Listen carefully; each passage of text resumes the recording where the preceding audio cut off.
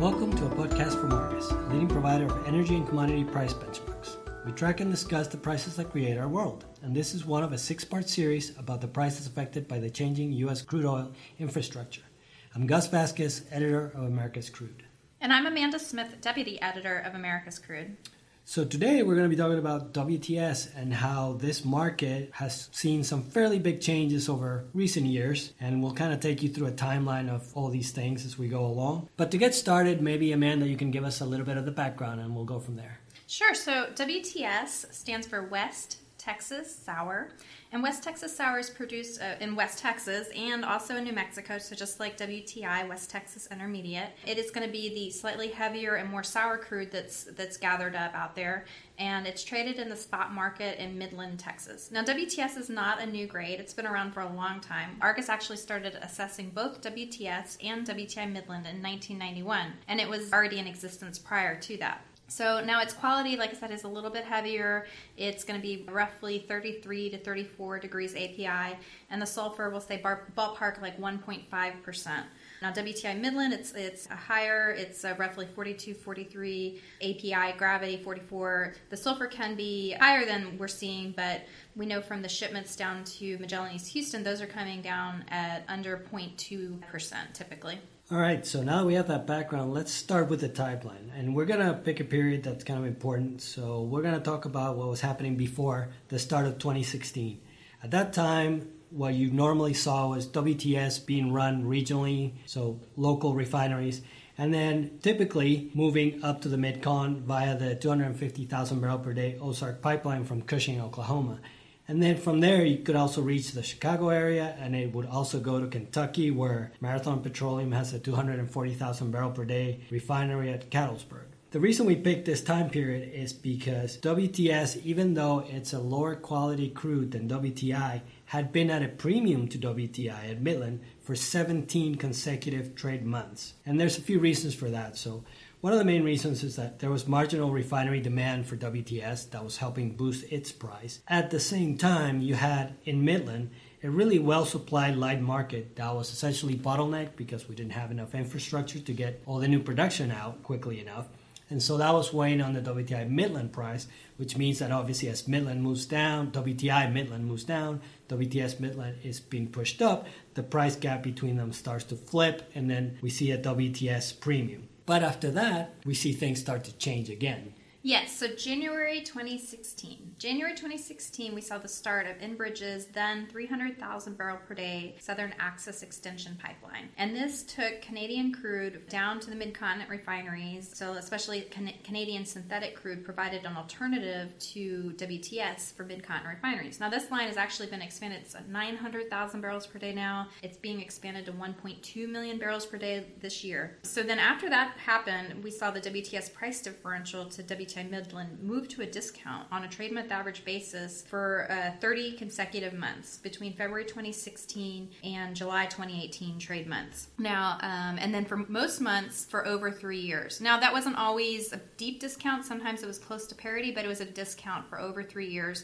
until this past March trade month. So now we move forward in time, and what we see with WTS currently is that it's really more of a regional crude. Its price is impacted by refinery outages in West Texas maybe a little bit more these days. The pipeline issues around that area are also affecting its price more. So it's a different dynamic, right? Yeah, but it's interesting because we see some flipping around when there's a Canadian supply issue, for example. So if there's an issue up that's keeping less Canadian crude from coming to Mid-Continent, then you're going to see WTS pop back up again because of it needing to go north to fill in that Canadian gap in the Mid-Continent. And we have examples of that happening. So there was the Canadian wildfires in the summer of 2016, which probably a lot of our listeners remember. Then we had that upgrader outage, so the Canadian synthetic upgrader. There was some outages that started in March of 2017, and those just seemed to keep going for a while. And at that time, WTS then went up to near parity to WTI Midland again. So that kind of discount that we had been seeing starts to disappear a little bit. Also, what we have to remember is there's still the possibility to send WTS to the Gulf Coast, provided that the price is high enough to incentivize people to do that. Right, and so these demand pulls, that might be the whole story. Outside of the regional demands if production was remaining constant. But we know that Permian production is booming, and so that most of that production, the marginal production coming out of there is lighter sweet coming out of the Delaware Basin. And so WTS's role has evolved into being even more important for blending at Midland. Earlier I mentioned about how WTS quality and WTI quality, where those fall. But as you may remember from our earlier podcast, there's a new grade that reflects the emerging production. So West Texas Light, which is roughly 45 to 50 degrees API, falling in that range. So you can see that WTI is in between WTS and WTL specs. So that makes for some great blending opportunities when it's economically feasible. And for some time, pipelines also were not as strict on segregating out the West Texas Light from the WTI. So there was even more WTL type crude, or the lighter materials, getting pushed into WTI. So as more light sweet crude production has come online, WTS is even more in demand for use in blending, or what has been even more in demand for blending. And that's because there's obviously an incentive, there's an economic incentive there to blend to WTI specs. And the prices show this because we saw WTL trading at as much as $2 under WTI when Argus first launched its WTL price at Midland on the 10th of April this year. So obviously at that time, you really have a $2 incentive to blend to WTI specs. However, as time has gone on, that gap has narrowed a little bit. So now we saw it fall to about $1.25 for July and August trade month. But interestingly, at the end of the August trade month, that was actually inside of $1. So the incentive to blend now is kind of going away a little bit. If we look at what was happening early last year, at that time the Permian Basin production was rising and it was coming right up against limited outbound pipeline capacity. That really meant there was nowhere for the barrels to go if we just kept going, because at that time there were projects to expand and create new lines, but those projects were not on yet. So the WTI price at Midland obviously starts to fall as it comes under pressure from this sort of oversupply and bottleneck that we have. And at the same time, WTS was actually trading at a widening discount to WTI at Midland. But as the year progresses, what happens is that the WTS price starts to firm relative to WTI in Midland, because when pipeline capacity does come on, that creates an opportunity to blend again, because now you have room to do that in your infrastructure, and you can turn that light material into WTI. Right, but as pipelines become stricter with proper batching and as we come up against a blend wall, we're seeing that WTS value, though, fall against WTI Midland from where it had been. Maybe you can explain the blend wall to our listeners. So the blend wall is a situation in which you basically have either too much light crude, or the API of the crude is so high in this new production that you can no longer blend it away. So you can't meet the WTI specs with the available WTS. So then you're essentially forced to start segregating the lighter material away, because you can't just blend out of that situation. So when you hit that blend wall, what we see is that WTL starts to emerge as a new grade that's kind of a standalone grade. It's now being sold separately from WTI. And we saw that start to happen a couple of years ago, but the spot market for WTL doesn't really take off till, well, essentially when we launched the Argus assessment for that price back in April of this year. Now, if you want to learn more about WTL, there is a podcast that is part of this series that it goes into a lot of detail of the story of WTL, and I would highly recommend it if you're curious that you go and check that out. All right, Gus, thank you for that plug, and I really do hope everyone checks it out.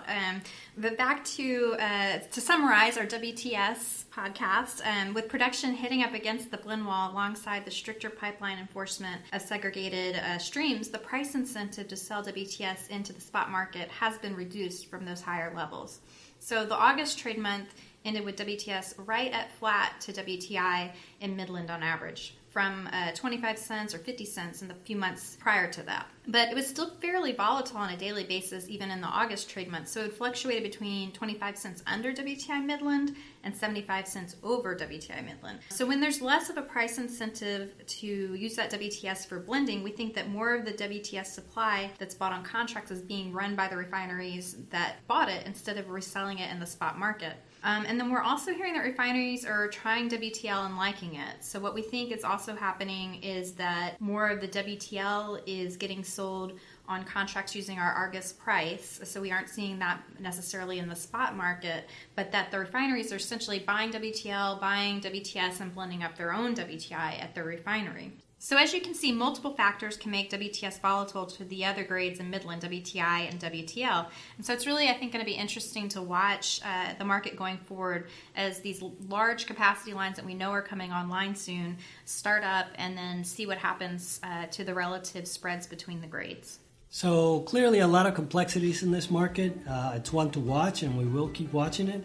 But in the meantime, we've run out of time for this podcast. So thank you, Amanda, for all that. I think that was really helpful. And if you enjoyed this podcast, please be sure to tune in for the other 5 parts of the series. If you want any further information about U.S. crude markets, WTS, whether that's daily prices or anything else, you can check out Argus Crude and Argus Americas Crude. Yes, and please also remember that dates have been set for the next Argus Americas Crude Summit, which will be in Houston next year, February 3rd through the 5th. So check out argusmedia.com for more details. Thank you for listening, and we'll be back next time with another look into one of the prices that create our world.